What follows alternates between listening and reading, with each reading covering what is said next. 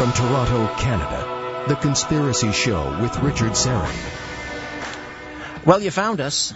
This is The Conspiracy Show. My name is Richard Serra, and thanks for inviting me into your home, and thank you, most of all, for your ears. I'm a little out of breath. Between breaks here, during breaks, I'm just running down the hall to the boardroom to check on my little guys. My twin boys are camping out here with me tonight. Every so often, I like to bring them down to the radio station so they can see where the old man works. And they're having a great time. They're just about asleep. So I'm going to race down there again in about 14 minutes just to make sure all is quiet. Hope you'll join me for something else. It's called Follow the Truth, the Conspiracy Show Summit. On Sunday, November the 16th, I'm going to be hosting this all-day conference-style event with 6 incredible speakers. Don Schmidt, Roswell investigator, Jim Peniston, witness to the Rendlesham Forest UFO incident, Professor Ron Mallett on time travel, Patty Greer on crop circles, Jim Elvidge, author of The Universe Solved, will be talking about whether or not we're living in a matrix. Richard Dewhurst will be talking about ancient giants who ruled America. More details and ticket info at www.followthetruth.tv. For the last several months, I have been inundated with tweets and emails from listeners wanting me to do a program about Bigfoot. And I promised I would do that.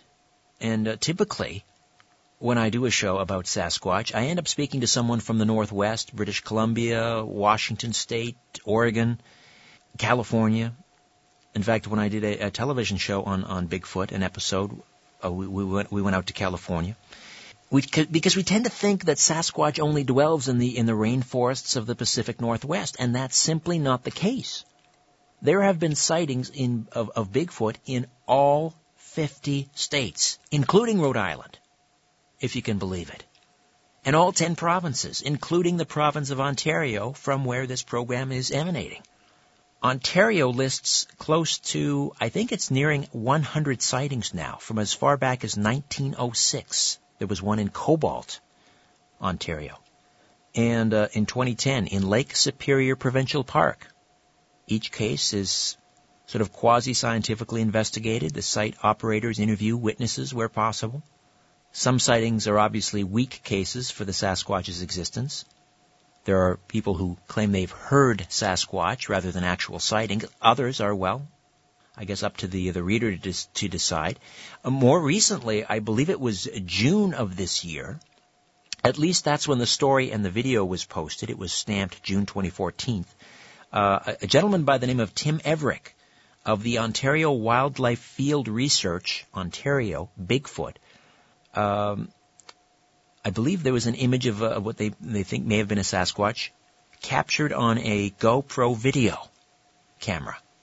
We're going to talk about that in a minute, but in southern Ontario, there have been 3 fairly recent sightings in Dundalk, Ontario, back in 1987, Markdale, Ontario, in 1995, and St. Thomas in 2007, and the latter Bigfoot sighting was on the Elgin Trail, and it's perhaps the most convincing.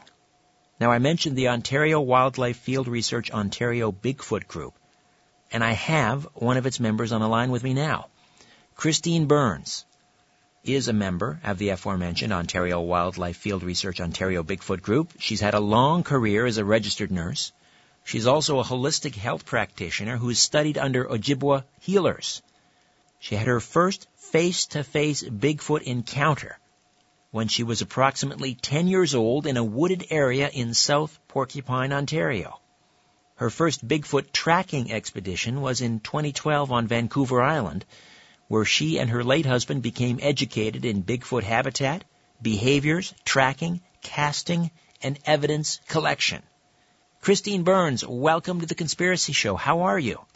Well, I'm good, and I'm very impressed with what you've already researched. I hope I can add to a lot of that. Well, yeah, I'm fascinated by Sasquatch. Never have come close to a sighting. I've done a number of shows on it, a little bit of research, but I am absolutely fascinated by it. And And obviously my listeners are, because as I say, they've been letting me know they've wanted me to do a show about this for some time, and it's been a while. So here we go. Let's go back. Let's dial it back to South Porcupine when you were 10 years old. Walk us through what happened, Christine. Well, I always used to, the wooded area was very close to where I lived. It was only a block or two away. And as kids, we always went up and played in that area where, we'd find raspberry canes and blueberries and do what kids do. So I was never really afraid of going into the bush by myself.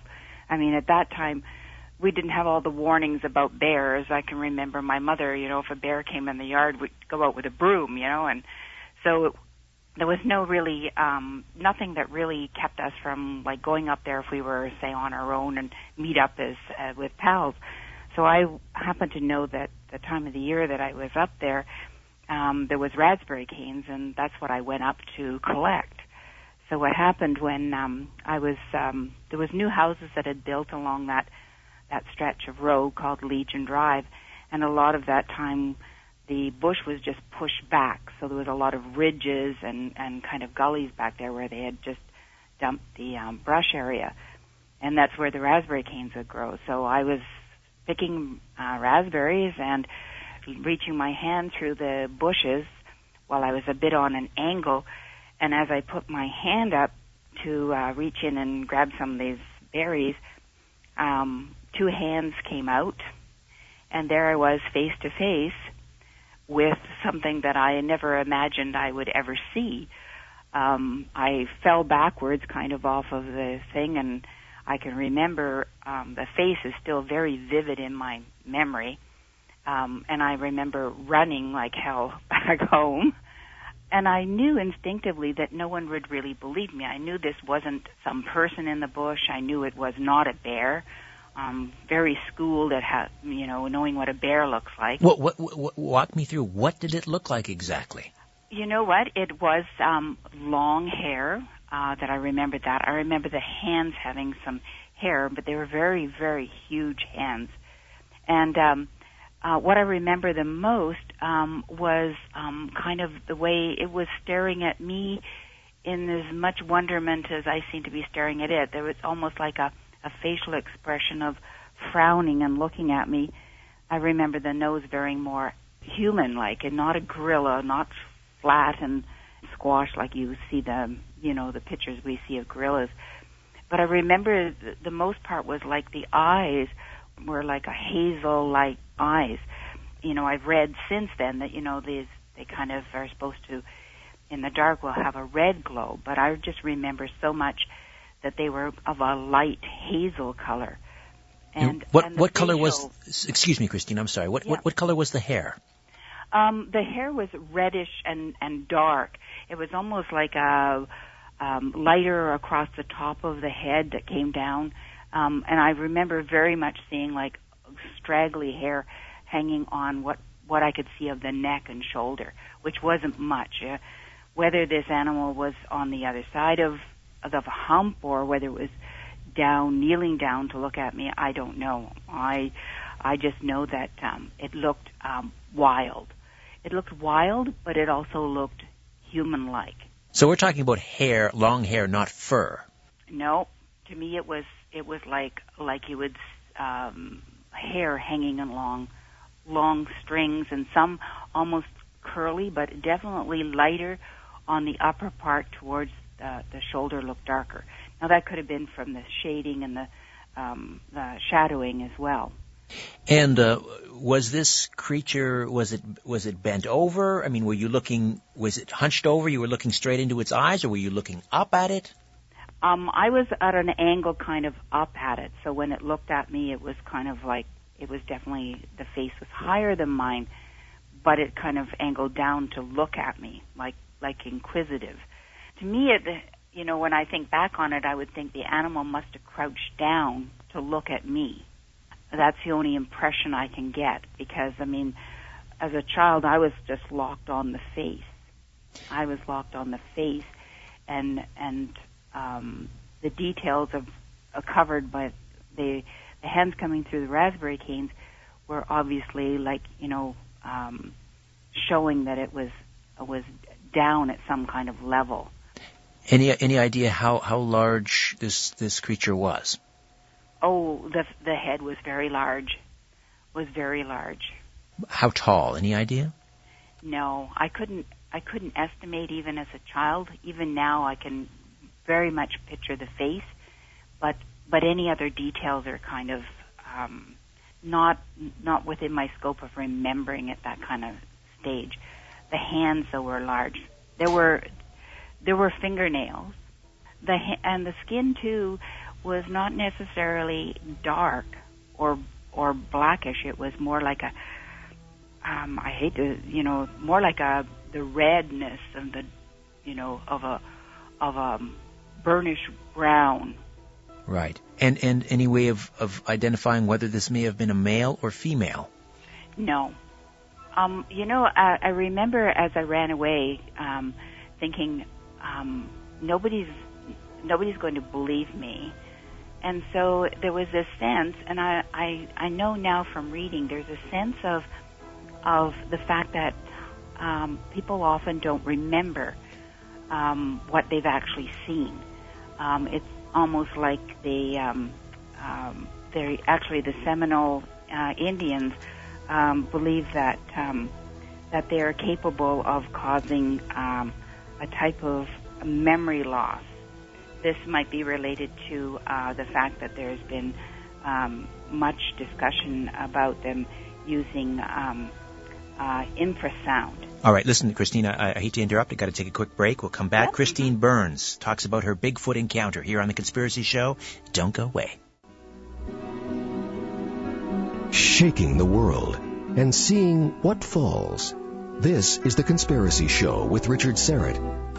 All right, little guys are tucked in and finally asleep, I think, down the hall, so we can resume our conversation with Christine Byrnes, who is revealing or detailing her encounter, her close-up, face-to-face encounter with a Bigfoot in South Porcupine, Ontario. Where is South Porcupine, for those not in the know, Christine? Northern Ontario. It's now part of Timmins city limits. Timmins. Okay, that fixes it in my mind. And I think actually during a family vacation, we rolled through South Porcupine at a certain point. Now, I know better than to ask women how old they are, but I'm doing the math. I know you graduated from nursing in 1972. This happened when you were about 10. So we're talking about the early 60s. Yes. Now, you've heard this a million times, Christine, but for the record, people are going to say, that was 50 years ago, Christine. The mind can play a lot of tricks. How do you know you saw what you saw and that you're not remembering a dream or something like that? Well, I would have to say that when you experience something like that as closely as I did, it imprints, right? We're all attracted to the mystery of the Sasquatch or Bigfoot, right? I mean, let's face it, he's the monster that lives in our backyard, and we have lots of backyards in our country. There's truth in the fact that people have had these experiences just like mine, but they don't come forward. And I didn't come forward as a child. I instinctively knew that if I was to say that I had seen, say I would have quoted a gorilla in the bush, I mean, nobody would have paid any attention and there's always, even a child is afraid of ridicule. And we find this now even in adults that have had experiences. They won't, they mention it, and obviously people, have this attitude of dismissing what they've seen. So, as the Ontario Wildlife Field research people, we face the problem that people will report to us, but we always keep everything totally confidential. We want to take reports because we want to track sightings. I think that if I could use Algonquin Park, there has been 200 sightings. Now, those have been reported in some way or form or video or by mention. 200 sightings in the provincial park alone. Yes, there's been 200 sightings in Algonquin Park. It's a perfect environment. Sure. Spans over 7,630 square kilometers. The interior is only accessible by canoe. There's coniferous and deciduous forests. It's the climate. There's a great analogy that we can make now between areas where there are Sasquatch sightings and the amount of precipitation that's received in that area. Interesting. Listen, I want to come back to Algonquin in a moment, but I want to stay with your sighting for just a few more moments. Okay. Was this creature, did it appear to be menacing at all? I think I really got the impression when I see the face movement that it was looking at me, maybe trying to figure out who I was or what I was. I was small, blonde-haired. There has been some reports that there's a preference to blondes, that a lot of blondes have had sightings. I don't believe this animal shows itself. It's known as being sneaky. I don't think it shows itself unless it wants to view what's on the other, what its perception is trying to form. This could have been a young Bigfoot, and just as curious to see me as sure, and that's quite logical. Did you even know what Sasquatch was at that point? Had you heard stories about Sasquatch? Never. I didn't. I knew that I had seen something that looked like a gorilla, but wasn't a gorilla. It wasn't a wild man living in the bush, an old prospector or anything like this. It was definitely, to me, it was an animal that looked like a man in many ways. And you were able to get up and run. I mean, many people may have been paralyzed by fear, but you got up and you made your escape. Yeah. Mm-hmm. And when you I fell backwards. Mm-hmm. And some of that I can't remember. I do remember watching my feet running because I didn't want to trip and fall. In my mind, it was like if I fell. But I wasn't being chased. I was just running from my own fear. It didn't pursue you? No. So you got home, and what happened? You stayed quiet and told not nary a soul for years and years and years? No. I think it's like when I talk about the mystery of the Sasquatch. It's like it's the monster in our backyard. Children don't start telling stories about monsters under our beds. And to me at that time, I just felt like that not discussing it didn't give any reality to that monster that's out in the bush. When were you able to connect the dots? Did you see a movie, read a book about Sasquatch, and say, "Bingo, that's what I saw"? I guess I was probably in my teens or whatever, and there was many things around the Patterson Gimlet. The Patterson Gimli, yeah, sure. Yes, and Gimlin, yes, and so that was really quite public, and then I felt kind of validated that that I saw does exist. And when there was all the controversy over whether it was staged or whatever, I knew instinctively no. I know that can't be staged. And then of course there was the movie that was about Harry and the Hendersons or whatever, right, and all that, and I just felt that no, this at the time I said animal, I know exists. I've had my own experience. I didn't really need it to feel that I had to share it with anybody because what was the point? As you said, I was like 10. Somebody can easily say, well, you don't remember, or it's something that you dreamed. But the Patterson Gimlin film, to me right away I knew, no, that must have been what I saw. That's what must have been looking at me. Right. Now, you graduated from nursing in '72 and had a long nursing career. You married a police officer from North Bay.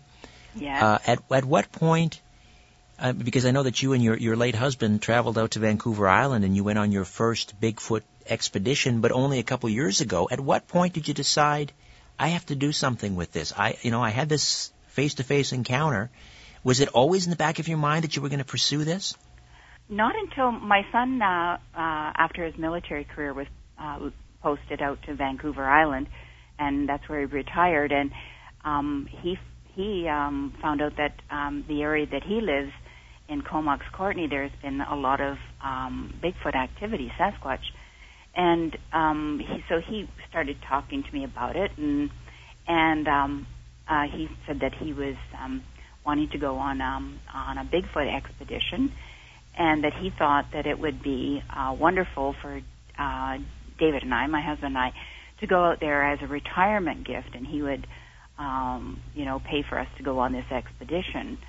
And that's when I had shared with my son that I had an experience, because he was reading an awful lot about Vancouver Island and the BC and the Pacific Coast, and so when he knew that I had a childhood experience, that's what popped into his mind is, well, let's go. And my son now is an investigator for the BRFO. He's really enjoying his. It's not a hobby. He's quite engrossed in this, and so that's why I've gone again an expedition in 2013 and in 2014. I go for the education. I would have to say that I am a hands-on investigator. I like going out. I like looking for signs, stick structures. I would love to find a footprint, hair samples. That's what intrigues me, is being out there in the environment. And we have the environment right here in Ontario. We have the same ability to find more of the evidence of, and hopefully someday the scientific community will accept that Bigfoot exists. We have footprints, we have handprints, we have fingerprints, we have hair samples. The only thing that's lacking is a body, and any of us who do investigate Bigfoot, that's something maybe that we really don't want to have happen in a strange way. Well, you said something interesting in your bio that you sent me. You said, I don't want to find Bigfoot. I want Bigfoot to find me. What do you mean by that? There's an Ojibwe belief that and I feel that as well, that it's a spirit animal, and that if you have the right intention, it will show itself. And I believe that really and truly. I don't want it to learn from human investigation that we're trying to encroach on it or that we're trying to harm it. So I believe that, and I've met many other investigators feel that way too, that when we're out and we're walking the mountain roads and trails at night, and we're doing calling and wood knocks and screams, we're trying to have the Sasquatch see us and come into our base camp or follow us to look at what we're doing. Why are we trying to behave like them? What's the connection? When you say that it is a spirit animal, what does that mean exactly? Are we talking about maybe a creature that may exist in more than one dimension at one time? For example, I have heard from certain Bigfoot trackers that they have tracked footprints into the woods, let's say in the snow, for example, and the footprints suddenly stop. They don't go anywhere, which might suggest maybe this creature left this dimension and kept walking into another dimension. I don't know. I don't want to get too woo-woo here, but what that sort of seems to be the logical extension of what a spirit animal might be. What are your thoughts? Well, I've had one investigator actually state that, and she works in the forest industry, that she actually had a full sighting of Sasquatch, and as she looked at it, suddenly disappeared. I call it ghosting. We don't know what capabilities these animals have. We do feel that they see infrared. That's why recorders for trail cams don't work. There's many humans that can see infrared as well. So they avoid the cameras, the infrared. We also know that they can do what I've said before, the infrasound. They believe that it's kind of I know that the tiger is being studied for that. Their roar is able to make someone freeze and actually have even a memory loss because of the shock and the vibrations. So, do we really know? I mean, I know that the natives don't talk about them necessarily disappearing, but as I said before, the Seminole Indians believe that they are able to give us the ability to forget due to a hypnotic effect that they have, and that again relates to the infrasound that is capable of predators. We're coming up on a break here, Christine. When we come back, I want to talk a little bit about your investigations, your expeditions to Vancouver Island with your son and your late husband. Am I correct? Yes. You Yes. lost your husband.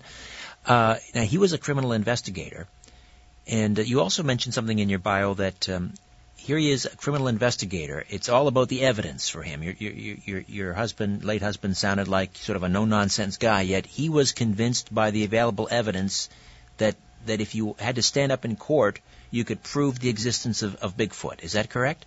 That's correct. He was a forensic science a tech and also a criminal investigator. And when he went out, quite honestly, in our first expedition, he was skeptical. But seeing and visualizing the evidence that the investigators out there presented to us, and through education and actual pictures and whatever, my husband stated that in a court of law, if he presented the evidence that is out there, a court of law would have to come with a verdict that Sasquatch exists. All right, Christine, hold on. Christine Byrnes from the Ontario Wildlife Field Research Ontario Bigfoot Group, back with more of The Conspiracy Show. Stay with us. Don't be afraid of the dark. The Conspiracy Show with Richard Serrett. And say hello on Twitter at Richard Serrett. Christine Byrnes is with us. She had her first face-to-face Bigfoot encounter when she was approximately 10 years old in a wooded area in South Porcupine, Ontario. That's up near Timmins. And her first Bigfoot tracking expedition was in 2012 on Vancouver Island, where she and her late husband became educated in Bigfoot habitat, behaviors, tracking, casting, and evidence collection. Did any of your expeditions out to Vancouver Island yielded any significant evidence, video, photographies, audio recordings, anything like that, Christine? My first expedition, when we were out there, we were learning how to do screaming or calling, and we actually had a response. The second expedition that I went on, we seemed to have a lot of activity at night. For the group, seemed to be. We felt like there's also a sense of. Well, I should mention this. There's also a sense of feeling that you know that something's around. It's for us, it's a very instinctual thing, you know. And when we were all as a group at our base camp, the kind of formulating the last of our investigative skills and what we had been researching, we were all sitting around, and a tree was felled right behind us, just pushed down. We immediately froze because that's one of the things that, if you've seen any of the YouTubes or whatever, often a tree will get pushed over. It's almost like a warning. Yes. And we all kind of froze. And then, as we all know, you don't want to all rush because you don't want to destroy any evidence. So the primary investigators went up, marked the area for looking for any prints and that. And I didn't myself go up. It was like on a slope of the land. We were near a lake edge, so it was up on the slope. And I'm sure that was recorded as that something had come down towards our base camp and more or less giving us the warning. You mentioned their calls. So you put out a call? So what we do is we broke up into groups, and we find a valley or a long ridge line or whatever, and then the investigators scout out the area that we're going to set up a base camp. We only get the longitude and latitude of where we're going just before we leave for the expedition. That's so that we can prevent anybody, eliminate any hoaxing or anything, not done by any of the investigators going in there, but just for the sake of that we're trying to keep this as a pure investigation as we can. So we go up onto the different ridges and we have different groups, and what we decide to do is a female will scream down that valley or ridge line, hoping to get a response. Then we have recorders, and we also wait and listen for them any responses. And then maybe male in one of the other groups will do the type of call that would be similar to what a male Sasquatch would make. And so what we're trying to do is actually make any Sasquatch in the area realize that there's a female and a male in their territory. It could be seen as that it could bring responses. We seem to get more responses out of wood knocks, and that has got to be some kind of messaging system. One thing to be said, you never do one knock. One knock has been recognized as being confrontational, so it's always two knocks, and then we wait for a period of time to see if there's any response. It's amazing when we consider the height that of the elevation that we're at, and how far that those screams and those knocks can carry down these areas. Right. And you realize that a lot of the knocks that are responded back are even louder than what we've been able to make as a human. So then you make the assumption that whatever is knocking back is certainly huge. And very close by, perhaps. And close by. Listen, I got to run here. We got another time out. We'll come back in a few moments and discuss more. Christine Byrnes is with us, and she is with the Ontario Wildlife Field Research Bigfoot Group. Back with more of The Conspiracy Show. Stay with us. When you look at the sky, ever wonder if someone's looking back? This is The Conspiracy Show with Richard Serrett. To speak to Richard live, call 416-360-0740. And we've got about another 15 minutes with Christine Byrnes from the Wildlife Field Research Ontario Bigfoot Group. And Christine, I want to focus on Ontario and perhaps Algonquin for the remainder of the program. I mentioned earlier about this video. It was taken on a GoPro camera up in Algonquin by I'm not sure if the video was taken by Tim Everick. Now, was that June of this year? Do you know? I know that. I've seen a few written reports of that, but I'm not sure if I've actually seen the video or which one it is. I believe it was on a road, if I'm not mistaken, and they were driving along, and then when they looked at it later, they could see that there was a figure standing on the side of the road. Right, that's the one. That's the one. the year, I'd have to defer to my administrator who would Okay. know for sure. But as you say, 200 sightings in Algonquin, and these are dating back how long? How far? Do you know? I believe they're dating back to when the park was the park used to be logged, and there was actually residencies in the park, and then that was changed, I believe, in the 1930s, if I'm mistaken, and so it became more of a park setting. So a lot of the sightings came from back when the park was first used for logging. When Tommy Thompson was paddling Canoe Lake. Yeah, probably. And sorry, go ahead.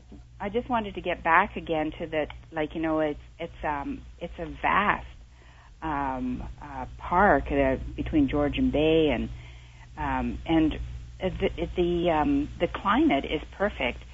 As I said again, the precipitation is 50 millimeters or more, which has been correlated to habitat for Sasquatch. If the monthly precipitation is above that, and that can be, you can see that on if you look at the internet. I know that I have recent active areas. In 2002, in Algonquin Park, Cripple Creek, there was a sighting. In 2009 at Rain Lake, and in 2010, I believe, was the video. There was in 2010 there was a cabin on the Algonquin property that had some malevolent activity. And I believe that the video that we're talking about now was on a later date, more recent. I think that you can find most of that information on the Bigfoot forum if people are interested. I wanted to just mention the Algonquin natives. They acknowledged that there were two types of Bigfoot. The first one was called Genosqua, and it was more prevalent in the east here. And it was known by the natives to be cannibalistic. Oh, my. Meaning that it was more violent towards men and would abduct them for, obviously, eating. They described him as a stone man, and that was due to the very, very strong skin that was on this animal. They would try and, kill this animal, and apparently its chest wouldn't puncture. So they called him the stone man, and that they related it that the behavior of the Genosqua was he hunts at night and kills by ripping the heads or twisting the neck. So often deer are found with their necks twisted right round. Oh, Christine, I almost wish I hadn't heard about that. and here I was hoping against hope that these wonderful wild men of the woods are such peaceful creatures, and then you had to totally disabuse me of that. But they were talking about different temperaments, because I know the Pacific area, they do talk about that they seem that the nature of Sasquatch out there are more benevolent. Now we aren't finding any Genosqua, people being cannibalized or whatever. So whether it was and we're going back to the Algonquin natives feeling that there was different types. But you know what? I think a lot of things when with the Sasquatch or Bigfoot, when there's human encroachment, they move on. And so if this type of Sasquatch exists here and is found to be a little more malevolent, and I only say that because we've had cabins that have had rocks thrown at them and some trashing. But all those things, when that has happened, there's never been any human killings or whatever associated with any of that.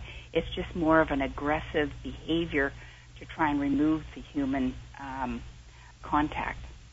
So at least 2 species here in Ontario. I was going to ask you because I'm sure somebody at some point has sort of contrasted the audio recordings of different Sasquatches from different parts of North America and found, profound differences in the calls. Perhaps is that something that's been done? Do you know? Yeah, I believe that. I'm not so sure about the calls. I know that my experience is, of course, that the calls are similar here as out west, but there seems to be more of a difference in maybe the amount of hair. Maybe the tracks on the feet are the same size. They're anywhere to 18, 20 inches. The definite by the depression that the print makes, we know that they're like 500-600 pounds. So there's a great similarity, but around the world, of course, we see the difference in the Yeti, the swamp ape in Florida. There just seems to be an adaptation, I believe, to the environment. I was thinking back to that rather chilling description you mentioned of the cannibalistic species, or I don't know what to call them, not a species, but the cannibalistic Bigfoot that the Algonquin Indians described. Mm-hmm. And a gentleman who's been on Coast to Coast a number of times, David Paulides, who wrote a book called Missing 411, about all these odd disappearances in state parks.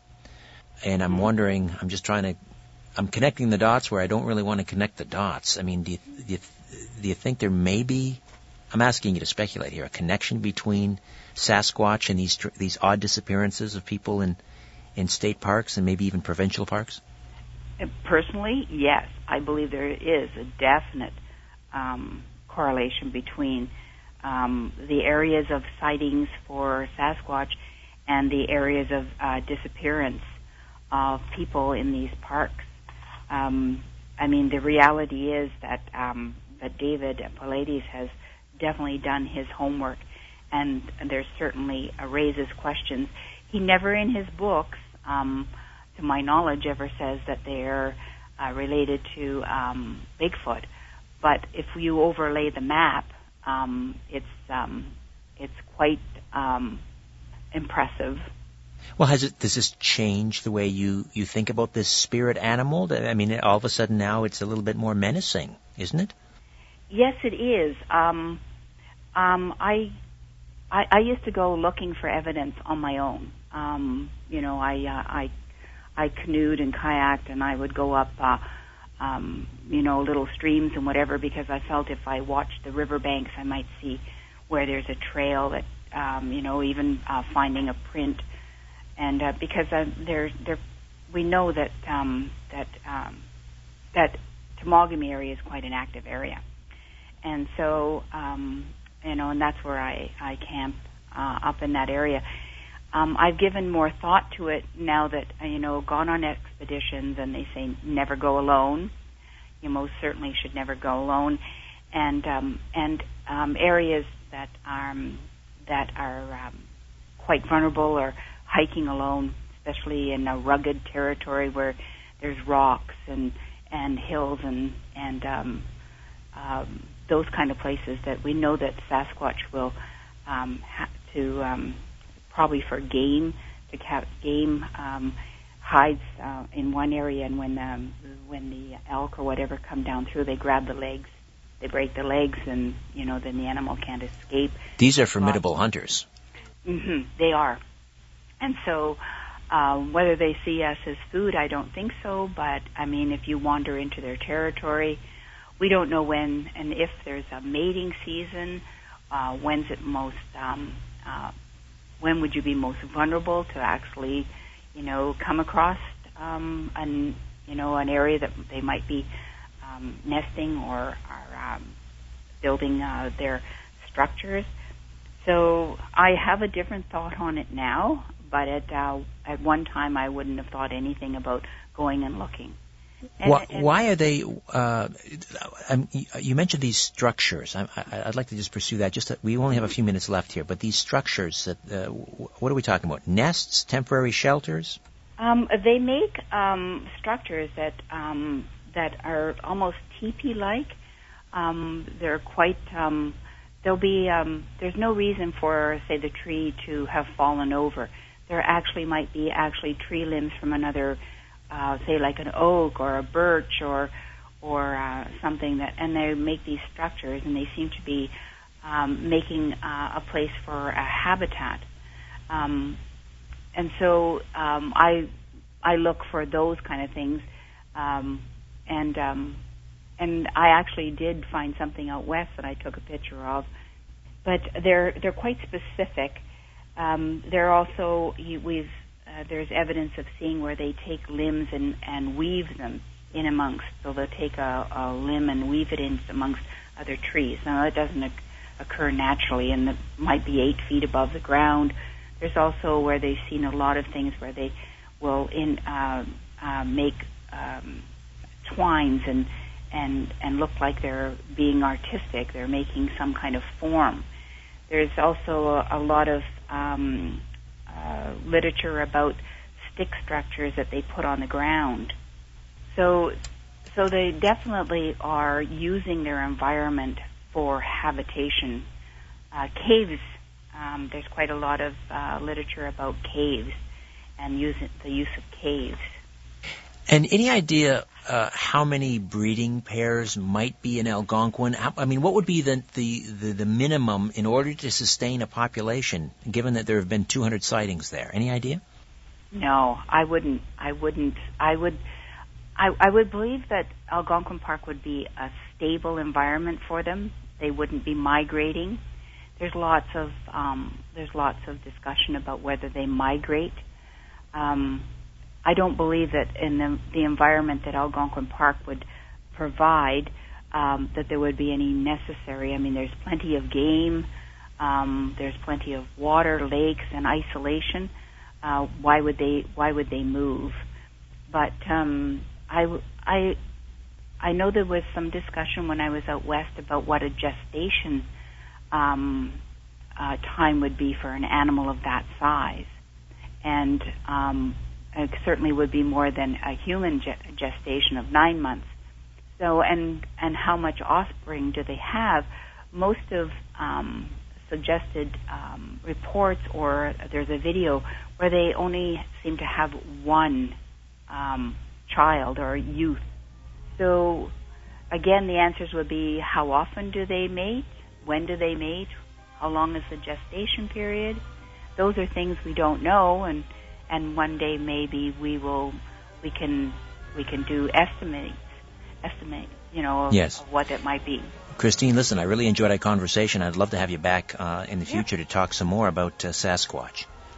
And just keep in mind that the Ontario Wildlife Field Research Group, we're going to be planning in the future, as I've attended out west, we're going to take people out to a base camp and do some investigating, because there's so much interest in this now. Absolutely. Got to run, but listen, always a real pleasure. Thank you, Christine. All right, then. Thank you.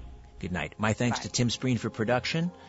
Is my little Zachary around? He wandered out of the boardroom. He woke up. But anyway, I thought he might want to say good night. I see his teddy bears over there anyway. Back next week with a brand new show. Hope you'll be along for that. In the meantime, don't be afraid. There's nothing concealed that won't be revealed, and nothing hidden that won't be made known. What you hear in the dark, speak in the light. What I say in a whisper, proclaim from the rooftops. Do you want to say good night, Zachary? Come here. Quickly. Good night. Good night, sweetheart.